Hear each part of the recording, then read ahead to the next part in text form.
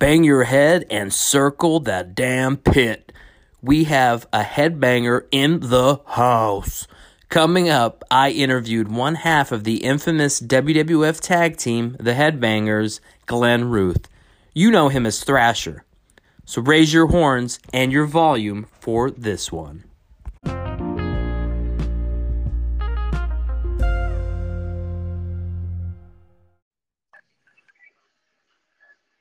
Yo. Hey, can you hear me? I can hear you perfectly. How are you? All right. I have two bars, and I'm in my house with my Wi-Fi on. All right. Yo, same here. Hey, everyone. Welcome to the Wrestling and Whatever podcast. We have a very, very special guest, particularly one of my favorites from, back then when I was a kid. He was born in Camden, New Jersey. He is Headbanger Thrasher. Hey, man, what's up? How are you? Oh, I'm doing good. You know what's so funny is all the podcasts I ever do, everybody always starts off like that. I don't remember me being anybody's favorite. I'll tell you what, man. I'll never forget when I saw you guys for the first time. It might not have been when you guys started, but I remember seeing you for the very first time, and I was like, I grew up as a big metal, heavy rock fan. So, and headbanging has always been a thing. I always try to go to concerts as much as possible. Well, not this year, but I've always tried to go to Slayer concerts or any metal concert you can think of that comes around our area, or even if we travel to Camden or if we travel to Philly. Yeah, we always try to go to one. So something about the Headbangers always resonated with me because I absolutely love metal. So it was funny too because when Jim Cornette approached us with the idea and the gimmick and everything else, and we were like, he's like, you guys need to be something that you guys already are. He goes, they're the best gimmicks. He goes, you guys have tattoos, you have the piercings, you guys listen to that crap, as he liked to call it. and he goes, and the other night I was at this dancing concert. If you can imagine Jim Cornette at a dancing concert, and he said that he goes, that's you guys. He goes, they were mosh pitting, they were spitting on each other and everything else. So we were like, hey, let's give it a try and everything else. And back then, that's when everybody was into the golf and the real heavy metal. Manson was real big back then. Mm-hmm. He was just starting to come out, and parents were like, hey, you can't go watch that. And what does every kid do? They go do what the opposite of their parents. So everything kind of fell right in line with everything else. And real men wear skirts. And then the other catchphrase was, there's no right way, there's no wrong way, only the headbanger way. So if you're not hurting anybody, who gives a shit? Oh, can I say shit? Say whatever you want. We don't give a fuck. Oh, fuck good. Okay, there you go. It's the first F-bomb. But yeah, man, I mean, that's what I think about my parents. I mean, they said, go ahead, listen to that stuff. It's great. So, which is also great. But, yeah, man, this podcast that we're doing here today, it's really just us, shooting the shit. And, I'm very grateful that you're able to take time out to talk to us here and go over a bunch of stuff and just, maybe relive your past a little bit here and talk about some things. It's been, quite an event trying to get to this point, as we both know. So, hey, man, as long as it happens, I'm 2 weeks in the making. I appreciate your patience with me. So, I'm going to ask you probably the question that you've been asked on multiple interviews. So here it is. Do you have a Prince Albert piercing? No, I'm kidding. I do not, but no, I don't. No, never did. No, Goldust does. I mean, Dustin did. Yes. Really? Yes. Wow. I would have never guessed that, to be honest with you. No. Back in his crazier days, he, that's him and Marlena went out, or holy shit. Terry. They both went out and got piercings that day. A long, long time ago. Seems like a lifetime ago. I'm sure he doesn't have it now. Or maybe he does. Maybe he liked it. Who knows? I love Dustin. He always seemed like I never met Dustin, like going to different shows and whatnot. I was one of the guys I never got to meet, but I'll tell you what, I met a couple guys out at, I think I went to WrestleMania a couple years ago in Orlando, and I met a couple guys, and I'll tell you what, Stan Hansen was absolutely the coolest dude ever. Absolutely. It's so funny because I go way back with Stan. I was actually, when I first started training at Larry Sharp in the Monster Factory, I was training for about 6 months. And then Dory Funk was the head booker for Giant Baba, his Japanese wrestling over there. And the Nasty Boys just got removed from a tour because they started with Vince. So Dory was friends with Larry Sharp, who was the trainer at the time and the owner of the Monster Factory at that time. Um, Called him up and said, "Hey, I need a tag team. I need it fast. They need to leave in a month. Blah blah blah. Send me 2 pictures of guys." So Larry just threw me and another guy together and took pictures, and I went over there. So long story short, the guy I went with got hurt like in the first week we were there. So Hmm. by the end of the tour, I was in a tag team with Stan Hansen and Danny Spivey against Kamala, the original Kamala, Abdullah the Butcher, and Giant Baba. Holy It, shit. now I'm greener than snot out of a baby's nose, and it was just such an awe. And it was so funny that you mentioned that WrestleMania because I saw him probably at the WrestleMania in Jersey. Oh, We okay. did a convention together, and I went up to him. I was like, "Stan." He's like, "Oh my God." He remembered me, and I'm talking about like 1993 when Oh this my. happened. I said, "Do you remember me?" He's like, "Oh my God, yes, I do." And then we started talking. He goes, "Do you remember?" Because we used to all go out at night, and I didn't know where I was going or anything else, so we get on this train to go down to Roppongi. It's like downtown and stuff like that. And coming back, we're all drunk and lit and stuff like that, and it was crazy. So they go and jump off. They push me back onto the train. And I get lost in Japan. So yeah, it was funny. It was something else. Needless to say that my wrestling career was jump started from that experience would be an understatement. I got a chance to meet a lot of people through Larry Sharp in the Monster Factory. He used to have like Jim Cornette and Jerry the King Lawler come up once a month and do shows, and he was really good friends with them. So that's how I actually knew Lawler and um, got into being down there, Hmm. um, eventually with Chaz. Yeah, who ended up being, eventually your tag team partner. Right. Well, it was funny how that happened. I was the head trainer for Larry at the at the Monster Factory, and Monster Shark, He is a Monster Factory, and he came down to the school. We knew of each other from high school wrestling, but we didn't know each other. We both wrestled different weight classes and stuff like that, but it was almost like a sister school for my school. Um, so we kind of knew of each other, didn't really know each other, and then as soon as he came down to the school, did his tryout, we just hit it off right then and there. And Chaz was training for 3 weeks, and I took him up to WWF at the time to do enhancement work huh. because I was always taught in wrestling, and this is the God's honest truth, and this is what's lacking in wrestling today. It's harder to make. Girl, shut up! I'm doing an interview. Okay, fucking kids.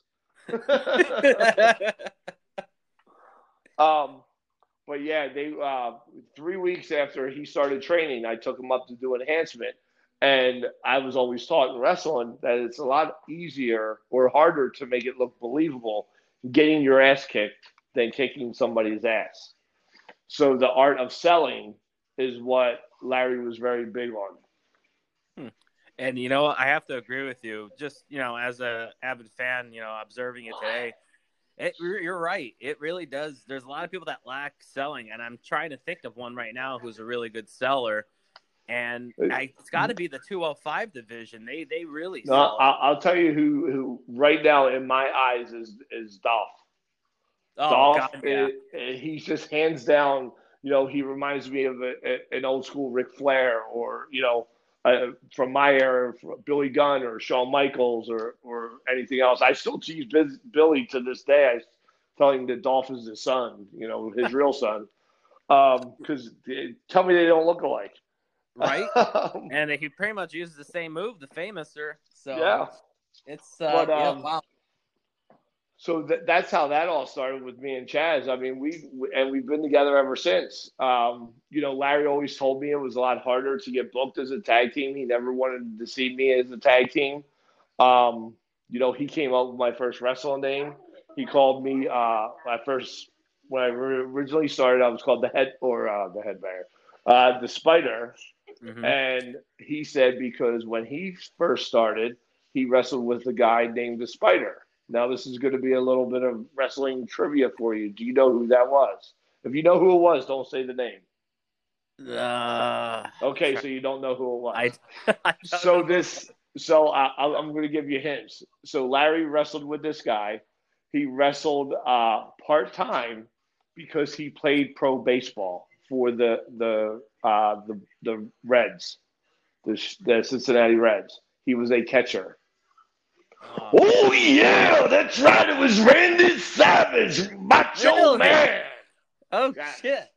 So yeah, I know it's so funny because my wife is laughing at me because I did the fingers and everything else. She's like, "Really? You're on the phone? Nobody can see you, asshole."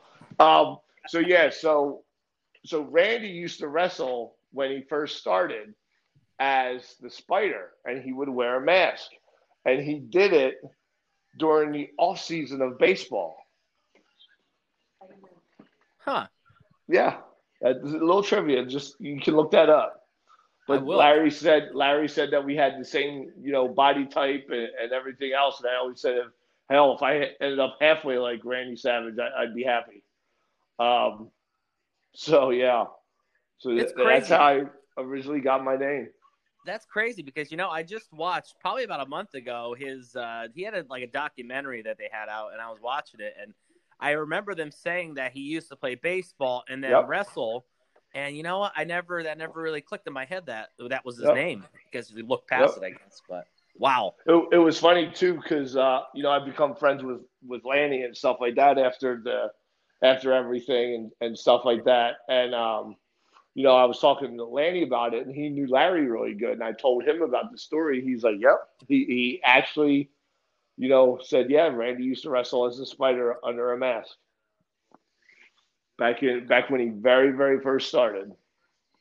And his dad was a big time wrestler too back in the day. Yeah, yep, Yeah. Oh wow. There you go. yep. Some good trivia here. So I bet you a lot of people are going to be saying, I didn't know that shit." Yeah. So going forward here a little bit further, sir, I have a lot of questions actually to ask you, and it's not necessarily wrestling questions. So you eventually you got into the WWF, and you had one of your debut matches against Marty Jannetty, and whatnot. And as you said, you debuted in wrestling as a Spider. Right. Before wrestling happened, what did you do before wrestling? Did you do any sports or anything that piqued your interest? I played football from the time I was like 6 or 7 years old, and I played all the way through high school. I had college scholarships, um, and things like that. I was never really big in academics, which is something for you kids to be more aware of. You should be very aware of your academics and stay in school, because I could have led a different path. So I was never, ever a wrestling fan. I wrestled in high school for 4 years. The last 4 years of high school, I wrestled. So, and I never really was a pro wrestling fan. I never, was big on TV with it or anything else because we're talking like the mid to late 80s. Every now and then, I mean, you're from Are you from South Philly or are you from more farther out in Pennsylvania? I'm more farther. I'm like northeastern Okay, Pennsylvania. let's see if you know. At once a month, they used to have wrestling from the Spectrum, and it used to be on Prism TV, and it was an old cable network called Prism.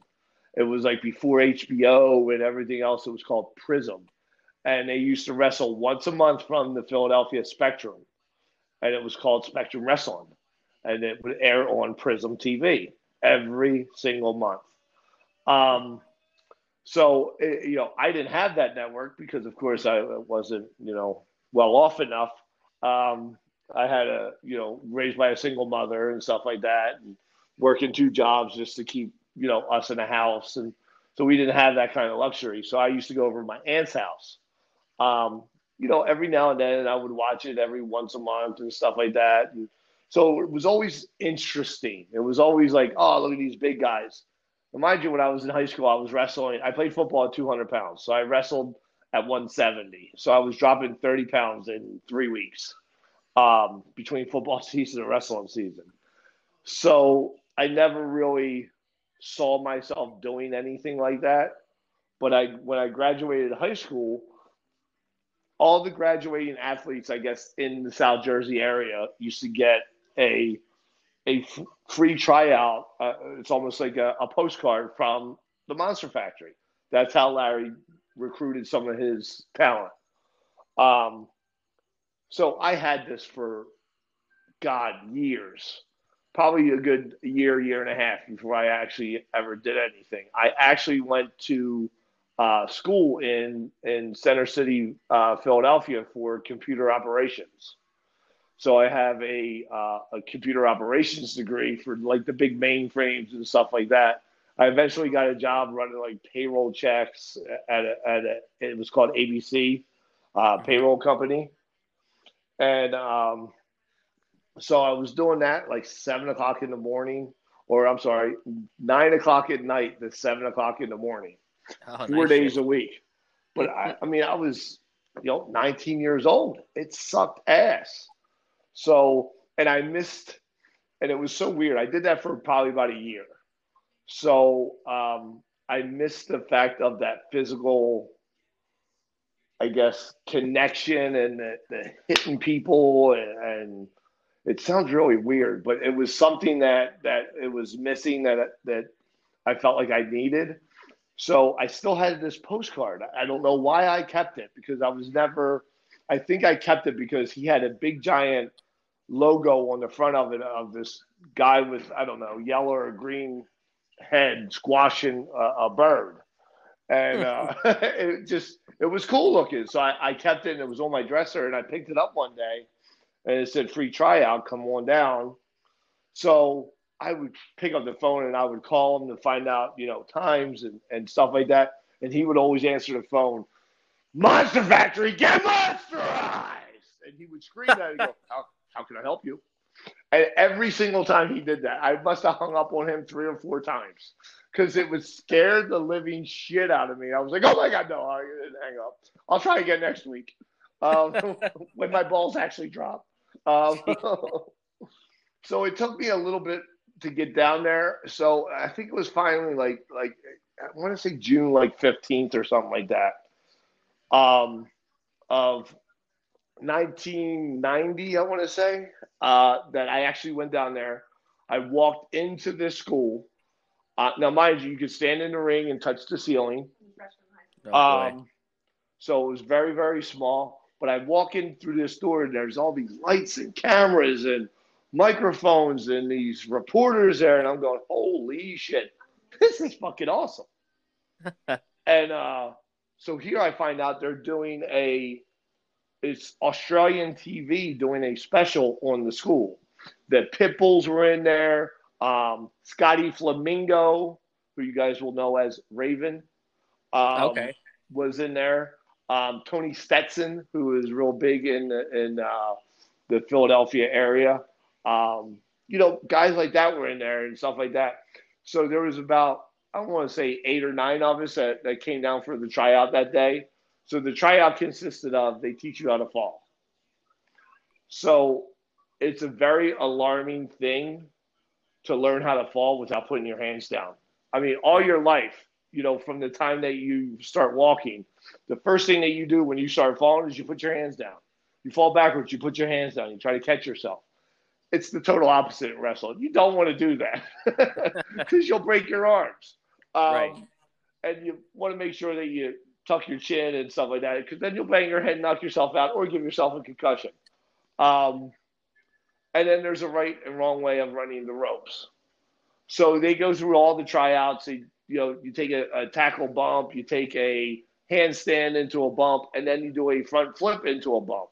Now, mind you, I'm 170 pounds, and I'm doing all this stuff and everything else. And I did it. It was fun. It was great. I loved it.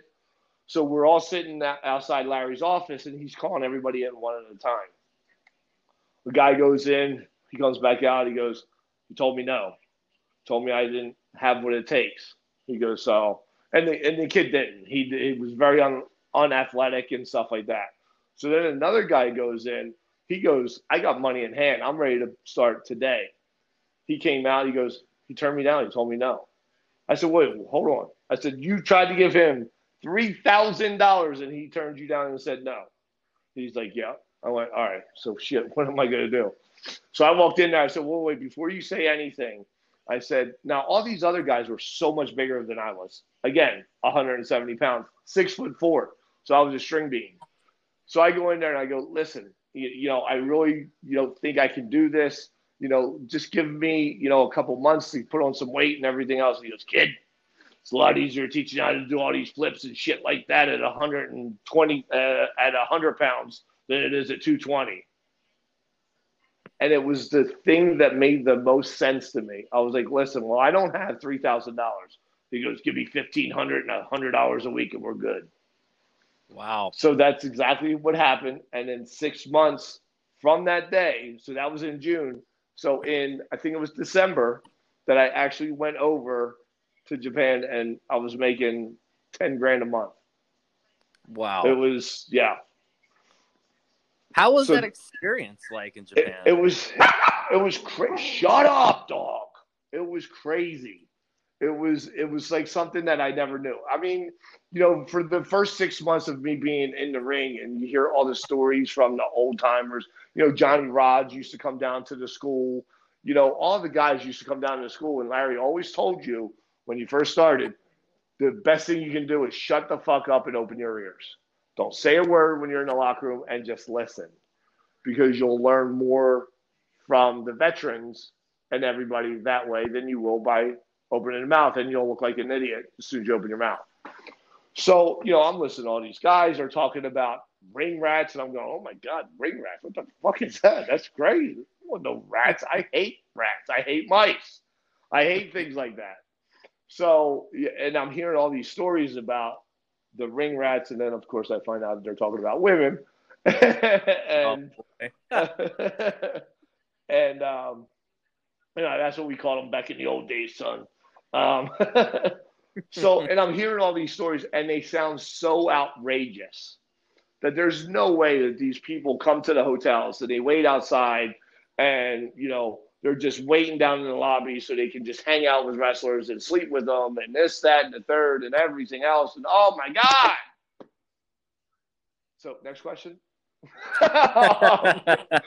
But it was so weird, though, when I actually finally did make it. You would see these girls, and you could pick them out of a lineup. It was so obvious of who they were. And they would come to the hotels. They would bring you presents and gifts and, just anything that they could do just to hang out with you.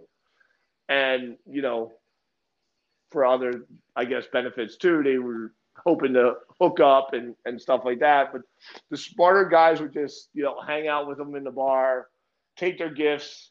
I think one time we got a PlayStation, and I think Chaz got a football jersey one time. I mean, it was like crazy. It was weird.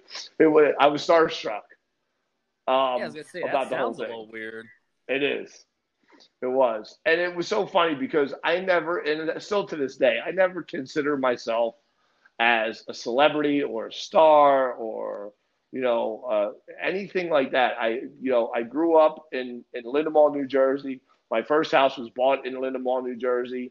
I lived there when I was in the WWEF at the time.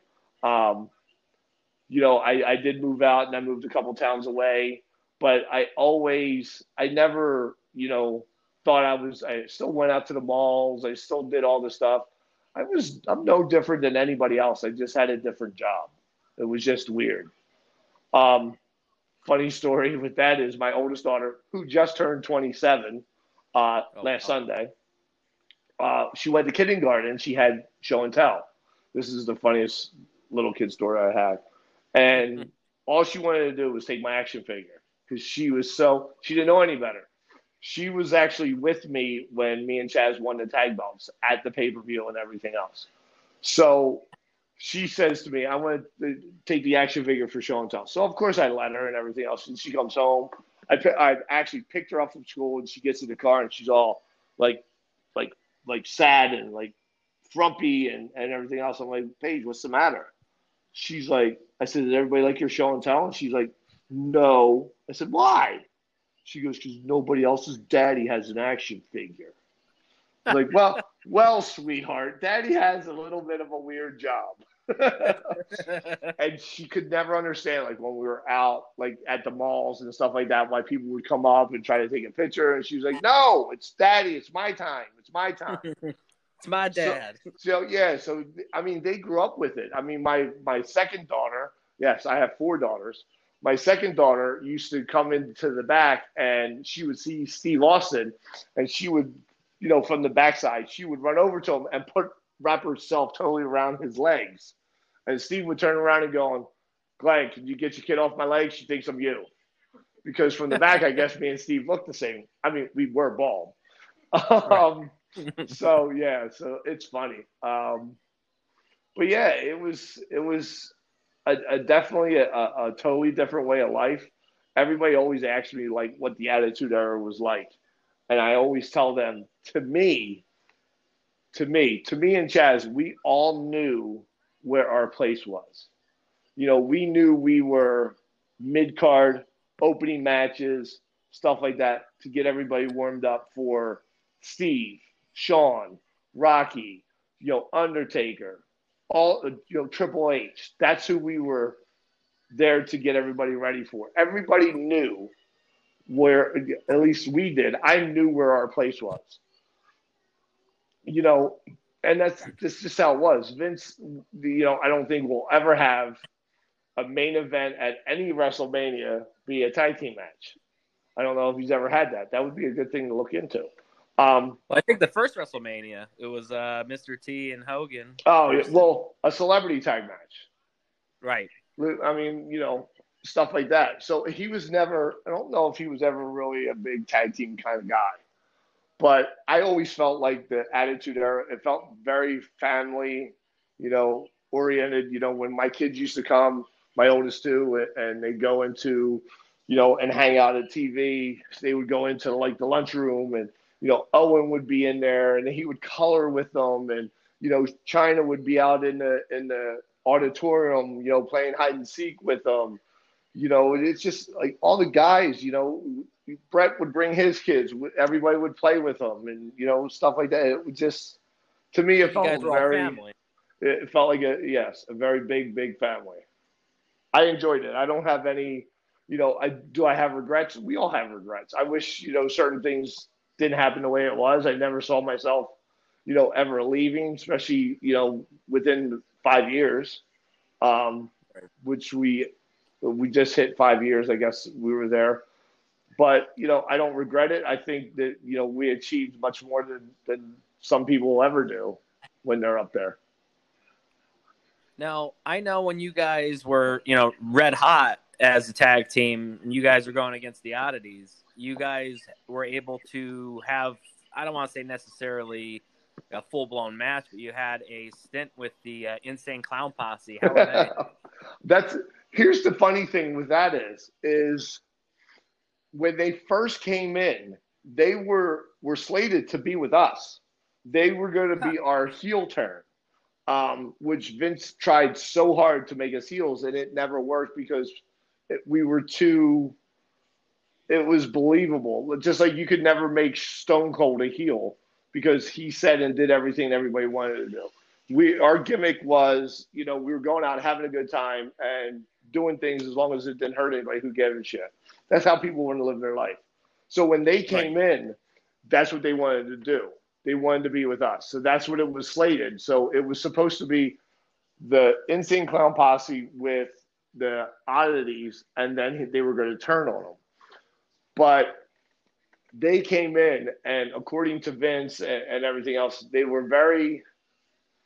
I mean, they're two guys that are so creative, and so they, just their creative juices are very good. So they were very upfront with what they wanted to do. They didn't believe in the storyline taking so long. They wanted it to happen right then and there.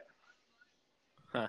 So that's when the match happened between us. It seems like that's how wrestling is nowadays too. It's like the storyline doesn't build up anymore; it just happens. Yeah. So. Well, and back then that's what it did. It was going to take 2 or 3 months of the build up and the drama and the so people could get invested in the angle and in the whole story and stuff like that.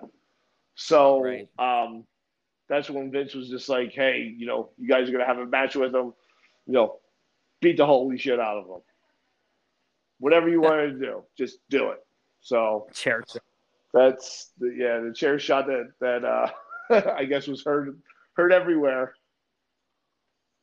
I remember seeing that too. I remember. I was like, oh my God. Here's the funny thing is right after that, that's when they left and they were gone. And years later, I'm talking about recently, up to maybe 10 years ago, because they have their own wrestling company, Insane Clown or Insane Wrestling, something like that. JGlow Wrestling or something like that. Yeah, JCW. Okay. JGlow Championship Wrestling, JCW. So they have that wrestling. They contacted us to come out for the gathering of Juggalos. So we're like, oh shit, here's our receipt. That's exactly what we thought. We were going to get our receipt, and we were going. We were just going because we knew that. I mean, that's how the business was. But boy, when we saw them, they thanked us so much about that one time. They said that they never learned so much in one match than that one. And it was we went out there for probably about a year and did stuff with them. What's crazy, man, is that they get a lot of shit. Like a lot of people not pick at their whole thing, but they get a lot of shit about just, their whole Juggalo community and whatnot. And I was actually just watching an interview that they had just about the music business and whatnot. And they seem like two really stand-up, noble guys. It's funny, too, because I guess with going out and doing the Juggalo Championship Wrestling, we had time to actually really get to know them. And they're just really good.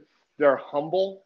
They're very down to earth, and they're really good guys. And, they're just, living their life, living their best life that, they want to do, and they're going to do it.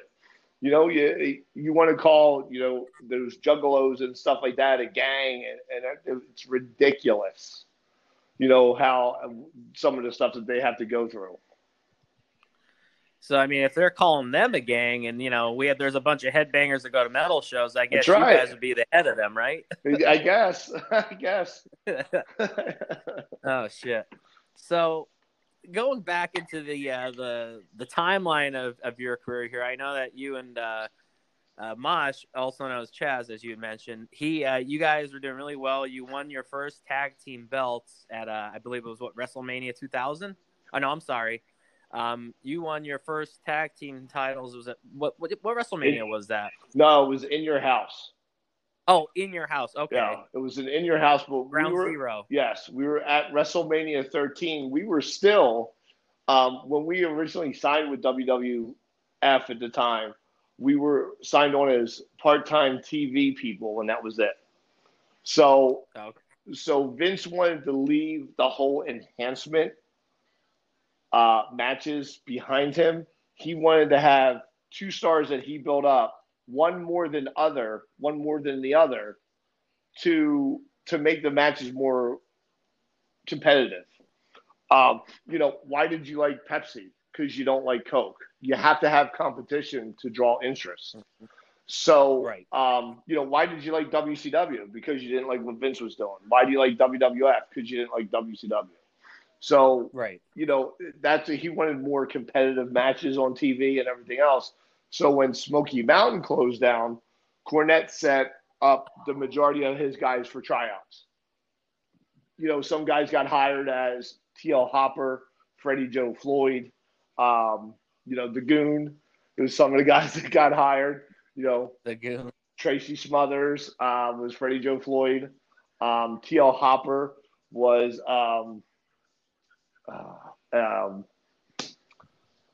God, his name escapes my mind.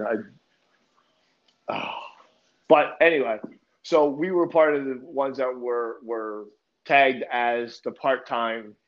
We had part-time contracts.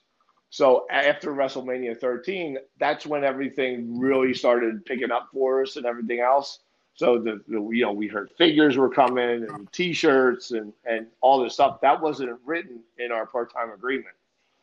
So that's what we tried to do, was roll that into the part-time agreement. And lo and behold, that's when we signed our first full-time 3-year deal. Now, you worked with Jim Cornette, as you mentioned. How was it working with him? Jimmy was great. I mean, I tell everybody, whether you love or hate him or anything else, if you don't want an answer to your question, don't fucking ask Jimmy, because he's going to tell you whether you like the answer, whether it's a popular answer or not. Jimmy's very, set with how he likes things. He's very protective of the business that he's grown and loved, and he's been in it forever. I mean, you have to respect the man for what he's done and everything else. And working with him down in Smoky Mountain was great. After we were done with Jerry Lawler in the USWA, I contacted Jimmy and said, "Hey, we're finishing up here. We would love to come over and work over there." So, of course, I knew Jimmy before this from Larry and everything else, and that's how we got set up with that. And that's how he didn't like the masks. So, a funny story. So he didn't like, we wrestled in the USWA as the Spiders. So he goes, "I love you guys. I love what you guys do and everything else." He goes, "I just don't like the hoods." So then he came up with the headbanger gimmick. Years and years later, he's the booker for ROH, Ring of Honor, and brings us in under hoods as the Guardians of the Truth. We were like, "Jimmy, what the fuck? You said you never liked the hoods." So it was kind of a funny full circle with Jimmy. And as soon as Jimmy left Ring of Honor, so did we. So we were, Oh my goodness. we were there because of Jimmy, 100%. We were able to lose the masks, I guess, in Ring of Honor. It was when I was coming back, because after I left the WWF at the time, I left it all together. I was gone for probably out of wrestling 10 years before I even, stepped foot in the ring. I blew up to 315 pounds. Wow. Yeah. And I came down to Florida for a vacation. Chaz had a 40th birthday party that we had. He goes, "Dude, you should just move down here." Now, at the time, I was a supervisor for Domino's Pizza at the time, and it was a good job. I had two more daughters, a wife, 9 dogs that are Dobermans, because two of them just had puppies. Wow. So my wife loves those. Yeah, I've had Dobermans my whole life, man. They're great dogs. And Edith had puppies. I had, the father's name was Archie and the girl's name was Edith. I was a big Archie and the Bunkers fan. All the family. All the family. That's it. So I just said, "You know what?" He goes, "Why don't you just move down to Florida and we can start getting back in the ring, there's a gym down here you can go to, blah, blah, blah. Long story short, that was in May. By Father's Day, we were in a car with everything, no place to live, no jobs, no nothing. And we just moved. And came down here. I had a hamster die in my car. Had to get rid of the car because it smelled so bad. But I ended up, it was so weird because I went to this gym. It was called UFit Health Clubs. I went there. I lost, at that time, it was my highest weight loss was 100 pounds. I was down to like the 215, and I looked like I was terminally ill. Because when I lost a lot of weight, my head looked really big. So I was like, Jesus Christ, I got to put on some weight. So I'm, fluctuating right around 240-ish to, 245-ish. And it's the same weight I was when we were in the WWE. So then I just got a job at that gym. So I became a GM there. Recently left there. So, yeah. Well, you're working right now. I think you had mentioned that you're working with not the YMCA. I'm trying to think of the place, but you're working as a manager. Yeah, I'm a general manager for Papa John's Pizza. Okay. Yeah. Well, I left UFit Health Clubs to jump over back. Yeah, to jump back over into pizza because they offered me a whole hell of a lot more money. Oh, absolutely. Go where the money is. That's it. I mean, you gotta keep a roof over your head. The store that I'm in that I'm the general manager for does almost $2 million a year.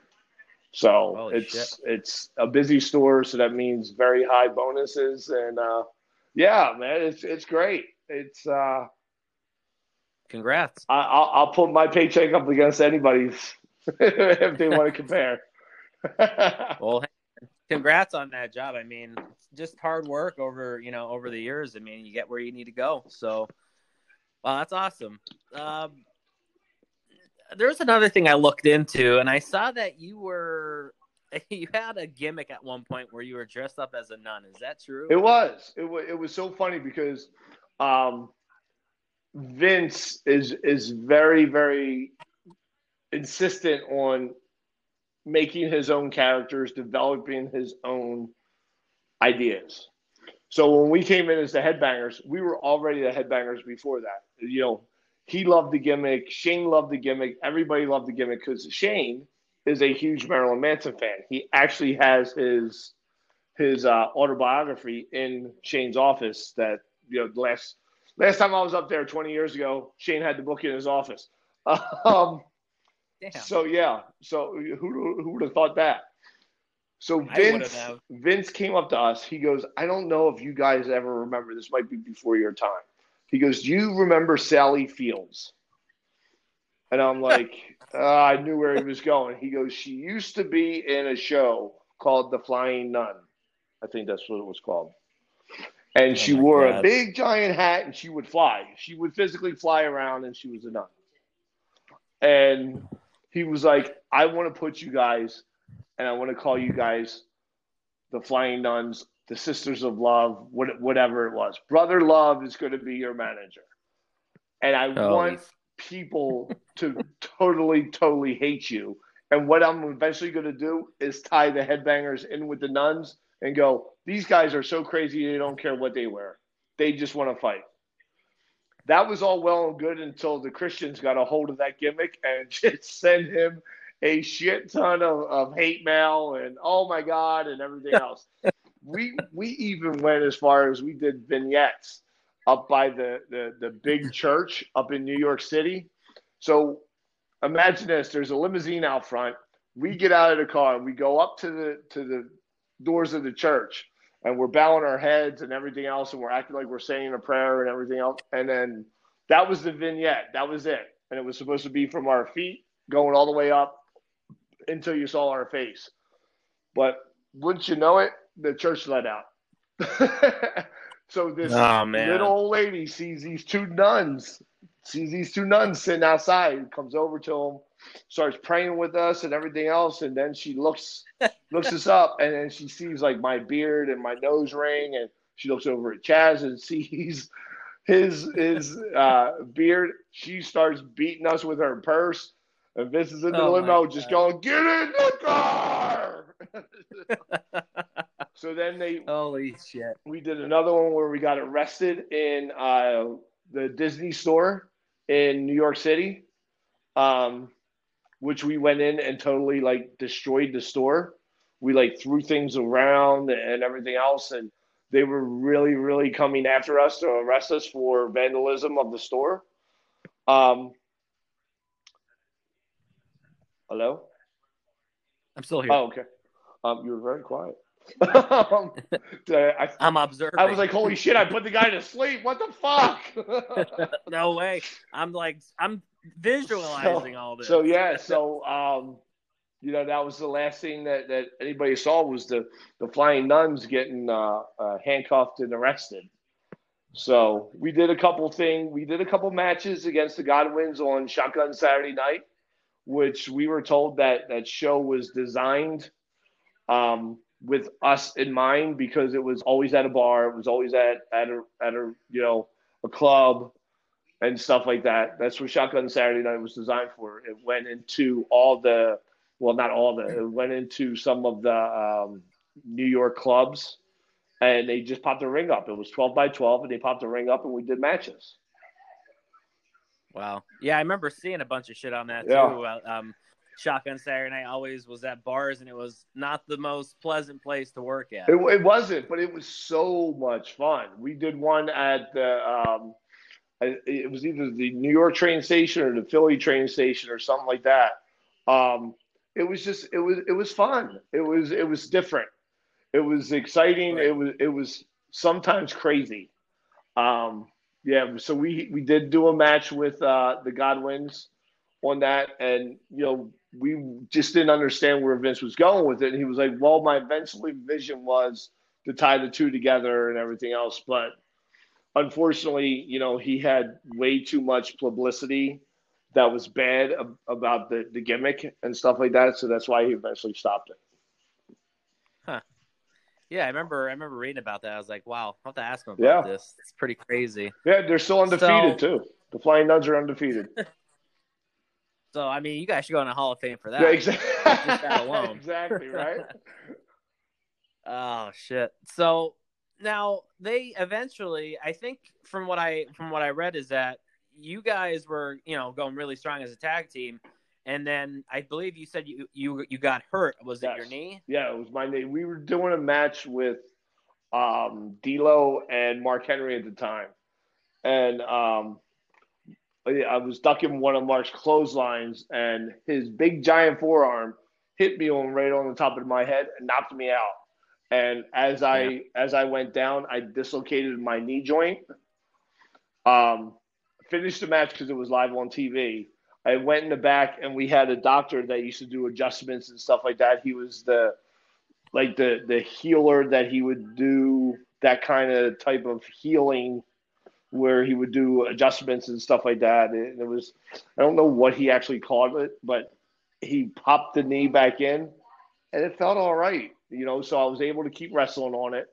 And then it was the very last show, I believe, in Madison Square Garden, where it was one place, I heard my knee pop. It sounded like a shotgun. And it was my ACL. So I was out for about 9 months. And then eventually at that point, while you were rehabbing your knee, that they split you guys up. And then, Chaz, also known as Mosh, had the gimmick. Yes. Cleaver the Beaver, right? Beaver Cleavage. Yes. And so when that happened and you rehabbed your knee and you came back, did they have any ambition of getting you guys back together? Or? So what was going to happen is he was going to go that way. I was going to come back as, it's so funny, I was going to be paired up with Bruce Pritchard, and I was going to come back as Doink the Clown. I was slated to come back as the evil clown Doink. And I don't know if you remember all the way back then, but Bruce used to run out to the ring during the hardcore matches and grab an item and run to the back. Huh. So, No, I don't remember yeah, that. he was doing that. It was setting up. He was supposed to be like that guy, that Wham Chow guy or Wham Pow guy. Sham Wow. That's what it was. The Yeah. Sham Wow Sham guy. wow. He was dyeing his hair black, and that's what he was going to do. He was going to be like, yeah, today I got this half-used chair, slightly dented. And then, it was going to be that, and he was going to manage me, and then it was supposed to all roll up, and I was going to be using the items that he was stealing in the matches. But that got squashed for some reason, and then they said, we'll just put them back together. Huh. Yeah, and then I mean, eventually at WrestleMania 2000, you won another title, The the hardcore belt. Hardcore Championship. 33 seconds. You held it for 37 seconds. That's it. That's it. It still you goes remember down. Who beat you for it? Pete Gas. Yep, that's what I looked into and I saw that. I actually just watched that WrestleMania. He hit me with a fire extinguisher. And I'll tell you what, It was the god awfulest thing ever, because that fire extinguisher, when you spray it, it sucks all the oxygen out of the air. So I couldn't fucking breathe. Oh my God. I always wondered that. Yes. I never knew it until I got hit with it. Because at one stint, I was working at a place called Cintas. I'm not sure if you I know you Cintas. know. So I was putting fire extinguishers together. And the one time the one fire extinguisher kind of exploded, but it's because the sealant wasn't on all the way. And you're right, man. Yeah. Holy shit, I couldn't breathe. It was all over the room. Yeah, it sucks the air right out of them. Or it sucks the oxygen right out. Yeah, so it could smother the fire. Huh. So, going forward at the timeline of everything else, 2016 rolls back around, and I see Thrasher and Mosh on SmackDown, and I'm losing my shit. And I'm like, okay, this is awesome. These guys are back. And then you face Heath Slater and Rhino in a tag team championship match. So how did that all come about? It was so weird because Chaz got a phone call from Road Dogg, who, we still talk to from time to time, still say hi to, and everything else. And he said to Chaz, he goes, hey, are you boys busy next Tuesday? And of course, Chaz is like, yeah, no, why? He's like, because, we want you to come in. We want to do this and that. And Chaz actually thought it was a joke. He's like, yeah, okay, sure. Right. All right. See you then. Bye. So we thought it was, a rib and a joke and stuff like that. And so then he called us back, and it was supposed to be in Connecticut. And for some reason, it was at a casino or a casino arena or on casino. It was something weird where the people that were at the show or that were performing at the show had to be under a WWE contract. So they they were going to say, hey, we're going to see if we can push it back a week and blah, blah, blah. This is the idea. This is when they were coming out with the SmackDown Tag Team Champs, the first one. And they were giving Daniel Bryan was giving Heath Slater, shit about, hey, you either have to find a partner or we're going to, I believe it was let you go or whatever. So, we're sitting there and I'm going, this is unbelievable. Haven't heard from them in 10 years about anything. Our name mentioned nothing. And all of a sudden they call us out of the blue. So we're getting all excited and everything else. So then they had to push it back a week. And it was all okay through Vince and everything else. He knew we were coming back. And I was so, so excited because I just got myself into the best shape of my life. It was like a full circle for me because I didn't want to leave the business the way I left, blowing up and not having, me and Chaz together and stuff like that. So it was kind of like, for me, like a full circle kind of thing. Like, WWE and WWF is the only federation I've ever worked for. I've never worked for WCW.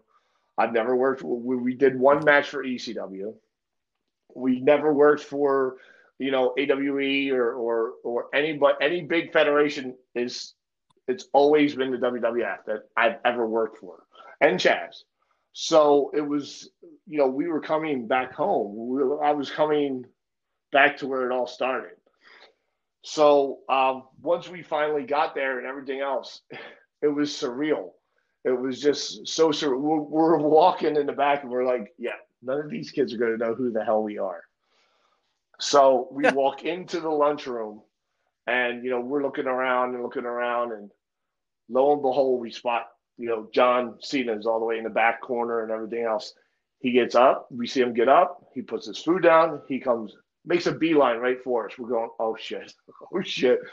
Oh, shit. What the hell's going on? He comes over. He goes, guys, welcome back. I'm so glad you guys are here. I was a huge fan of you guys. I'm so glad that you guys are back. And we were just like, oh, shoot. Shoot. Thank God. Because we worked with John when he first started. He was called the Prototype.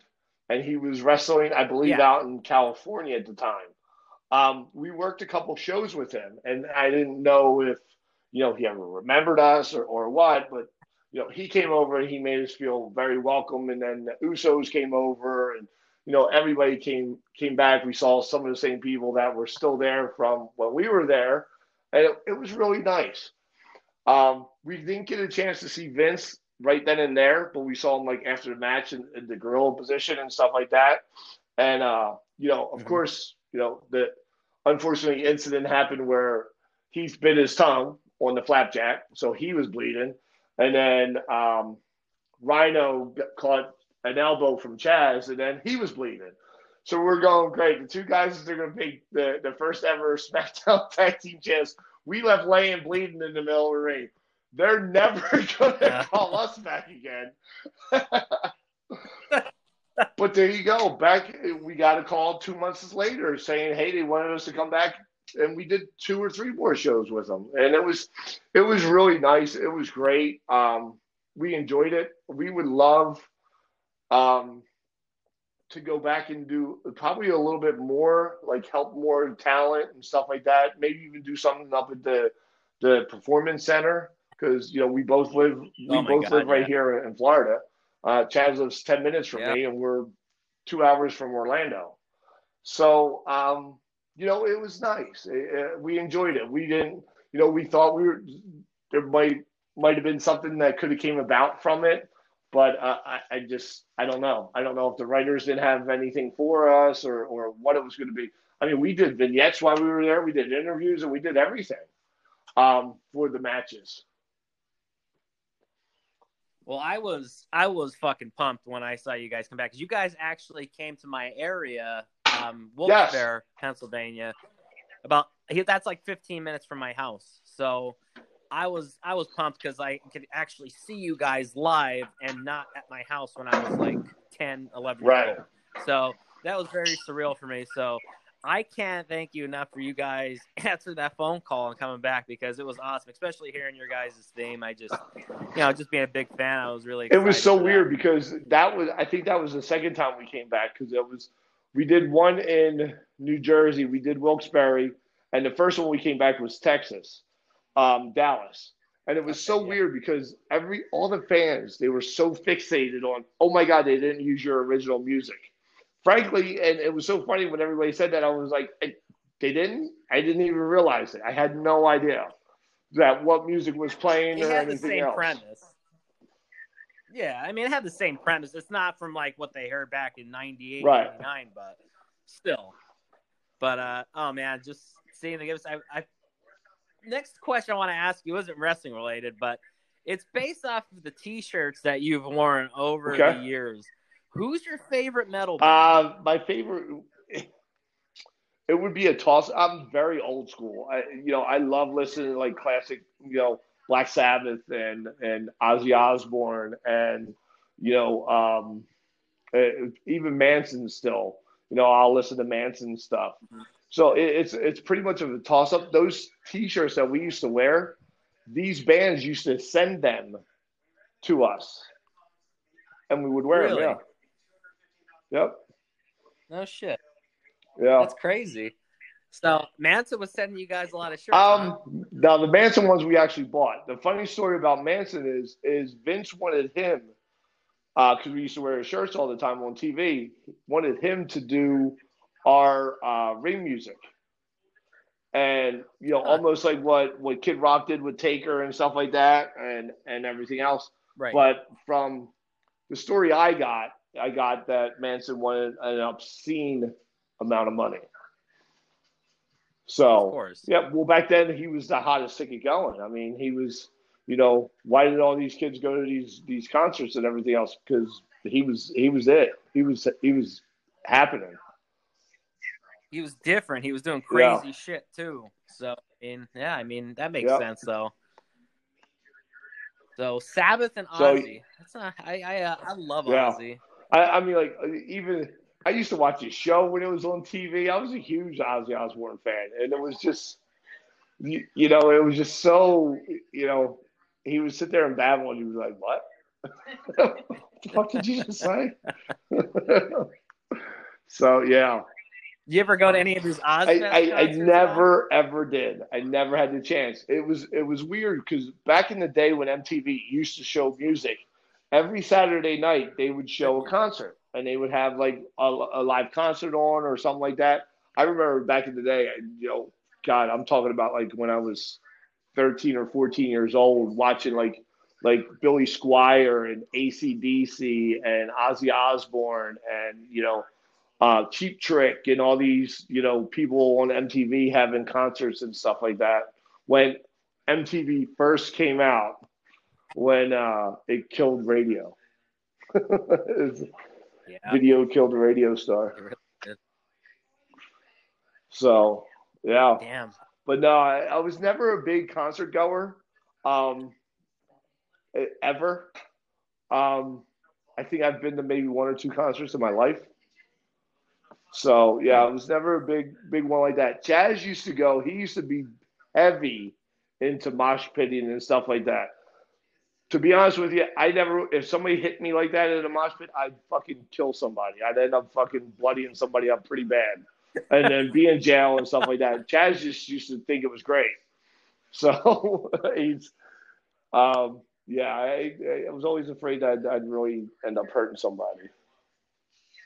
Yeah, and a lot of those guys, like I've been to a Slayer show recently on their welfare tour and or their farewell tour, and there was just a bunch of assholes there, man. It was just like we're just trying to enjoy the music It's and like they're almost looking for soak it, it in. like they're jabbing Exactly. a hot iron at you and going, hey, come on, I dare you, I dare you. Yeah, Fight me. Yeah, and it's those $20 beers that they're chugging too. So I mean, that's right. And God knows what they're getting those chugging beer before muscles. that. Yeah. Right. Exactly. Exactly. Holy shit. So, a couple other questions before I wrap this up here. Which once again, man, I really appreciate you doing this with me No, here no today. problem. Uh, it's probably a question you've probably been asked a lot as well, but I just want to know: was there any good like road stories or any jokes that you played on So anyone at all that was make them laugh? it's so funny. I got a couple. The one joke that we used to do because we all used to stay in the same hotel. Like when we would go in and do TVs, we would all try to stay in the same hotels together.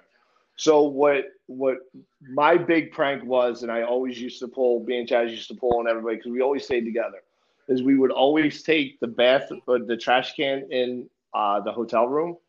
You'd fill it up halfway Mm-hmm. with water, and you go to somebody else's door. You lean that trash can up against the door, and then knock on the door and walk away. So that door opens into the room. So what happens with that trash can? You get like a gallon of water all over your feet because 9 times out of 10 Oh my god! you're not going to walk around the hotel in bare feet because that's disgusting. Um, I feel so you're going Right. to have your socks on. We had to do it probably for a month straight, 4 weeks in a row to Ken Shamrock, and and we kept doing it. Now the world's dangerous man we were fucking with. We were poking him with the hot prodder, with the hot stick, until he came after us in the hallway. And then, Was he oh laughing yeah, at least? yeah, because and he knew, you know, why wouldn't you look through the peephole, Kenny? Come on, you see nobody's there. Why would you open the door? And we always picked the guys that used to get like room service because they didn't want to go downstairs. They didn't want to be bothered. So initially they thought it was probably room service. So Right. it was funny. And then you know, I'll have to say Davey Boy and Owen, they were the two that used to pull the most pranks on us. Owen did our first TV Right. that we ever did. Owen took he would take padlocks and lock people's bags to trash cans or chairs or anything like that. So at our first TV, he took our bags and he locked them together. So we paid no mind Oh to it man. or anything else. And he'd be the one walking around with the stink bombs and you'd be sitting there talking to JR. He'd drop a stink bomb behind you and look at you and go, damn, dude, what did you eat? And it just, things to embarrass you in front of the higher ups and stuff like that. But the whole padlock with the bag, we never gave it any fuel. We didn't burn it. We were like, all right, Owen, thanks. We're going to the same place. So after that, he tried to do it that one time, and nothing ever after that. When Mark Henry broke his leg when he first started training, we were all in the back, and we told him Vince wanted him down at ringside. But right before that, Owen stole his crutches. So now you got to imagine Oh Mark shit. Henry, big giant Mark Henry, the world's strongest man, hopping all the way down, 100 yards, hopping on one foot, halfway down to the ring, and then Owen going, "Oh, that's right, Mark. Never mind." Just there was a lot of harmless pranks that went on and stuff like that, and it was fun. I mean, it was just a good time. It seems, and like I said, like you said before, it's a big family there. So I mean, you gotta love each other for Yeah, that, and it that's was. oh my Yeah, but that god, was our big thing was the that's hotel trash can. Everybody oh man. would eventually get it until Kenny started chasing us. So we kind of stopped. So, so it's like you guys fucked with not only the world's dangerous man, but then the world's Yeah, strongest man it as was well. funny because It's so that great. the prank with Mark is everybody was in on it. Everybody that was standing around, there was two guys that were distracting him, that were talking to him. Then there was, Owen and Davey Boy each taking a crutch and tiptoeing away. And then there was somebody else going, "Hey, Vince needs you down by." It was a group effort. It really was. Oh So my. it was fun. Holy shit. So besides Chaz Mosh, being like your best friend, your go-to guy in the back, who would you say would be your biggest confidant in the locker room that if Mosh wasn't there, that you would go to them and maybe talk to him about like a match or anything that had any It was questions funny about? because when we first got there is Sean used to help us a lot with tag team stuff, and so did Brett. Brett used to come up and Owen and stuff like that, and they used to, we used to ask them different questions and stuff like that, and they were always very receptive to that and anything else. But if I would have to say if they weren't there, I would probably go to Billy. I've known Billy for almost 30 years. I was there when Billy and Bart had their tryout with Vince as the Smoking Guns. Um, so yeah, I've Okay. known Billy for forever, and yeah, I would, if Sean wasn't there or Brad or Owen, it would definitely, probably still to this day we talk to Billy a lot. So That's awesome. And I remember him being very, very in with yeah, NXT as well. And now he's not there anymore. Now he's with yeah, AEW.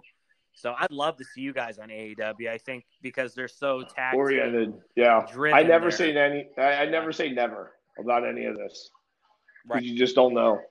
Hmm. Absolutely. Well, hey, man, we're getting towards the end of the show here, and I just wanted to ask you if you have anything that you want to promote, any type of, cons, even though The everything right only now is pretty much at the a only thing I'm standstill. promoting now is for everybody to stay the fuck at home. Jesus Christ. For the love of No God, one's stay doing it, home. man. Let this thing get out of here so I can go to Disney. Fuck. Right. I have a vacation planned June 12th for my 51st birthday, and I'm taking the family Really? to Orlando for 8-9 days for Universal and Disney and Volcano Bay. And I want to go. Shit. Because I'm a big Simpsons fan Yeah, me too, and too. their Simpsons place there is so awesome. Yeah, we used to be annual pass holders that were getting them back, but I don't want to do it until after this is all Right. over. So I'm excited about it. So everybody just stay at home. If they want to follow me on Twitter, it's Thrasher. I do follow everybody back. I try. So follow me. I'll follow you back. All right. Well, you heard it, guys. Fucking follow the man. But don't follow him like walk behind him and shit, because that's just weird. Yeah, because I will fart on you. Stay Well, hey, man, thank you so much. I'm happy we actually were able to get this done here today. And I hope, crossing my fingers and washing my hands as well, that you could actually go to Universal and enjoy your 51st. That's right. Happy almost birthday. Wash your hands. Thank you. Wash your hands. Stay at home. All right. We're all alone together. All right, man. Have a good one. Don't let your meatloaf. All right. Take care, buddy. Later.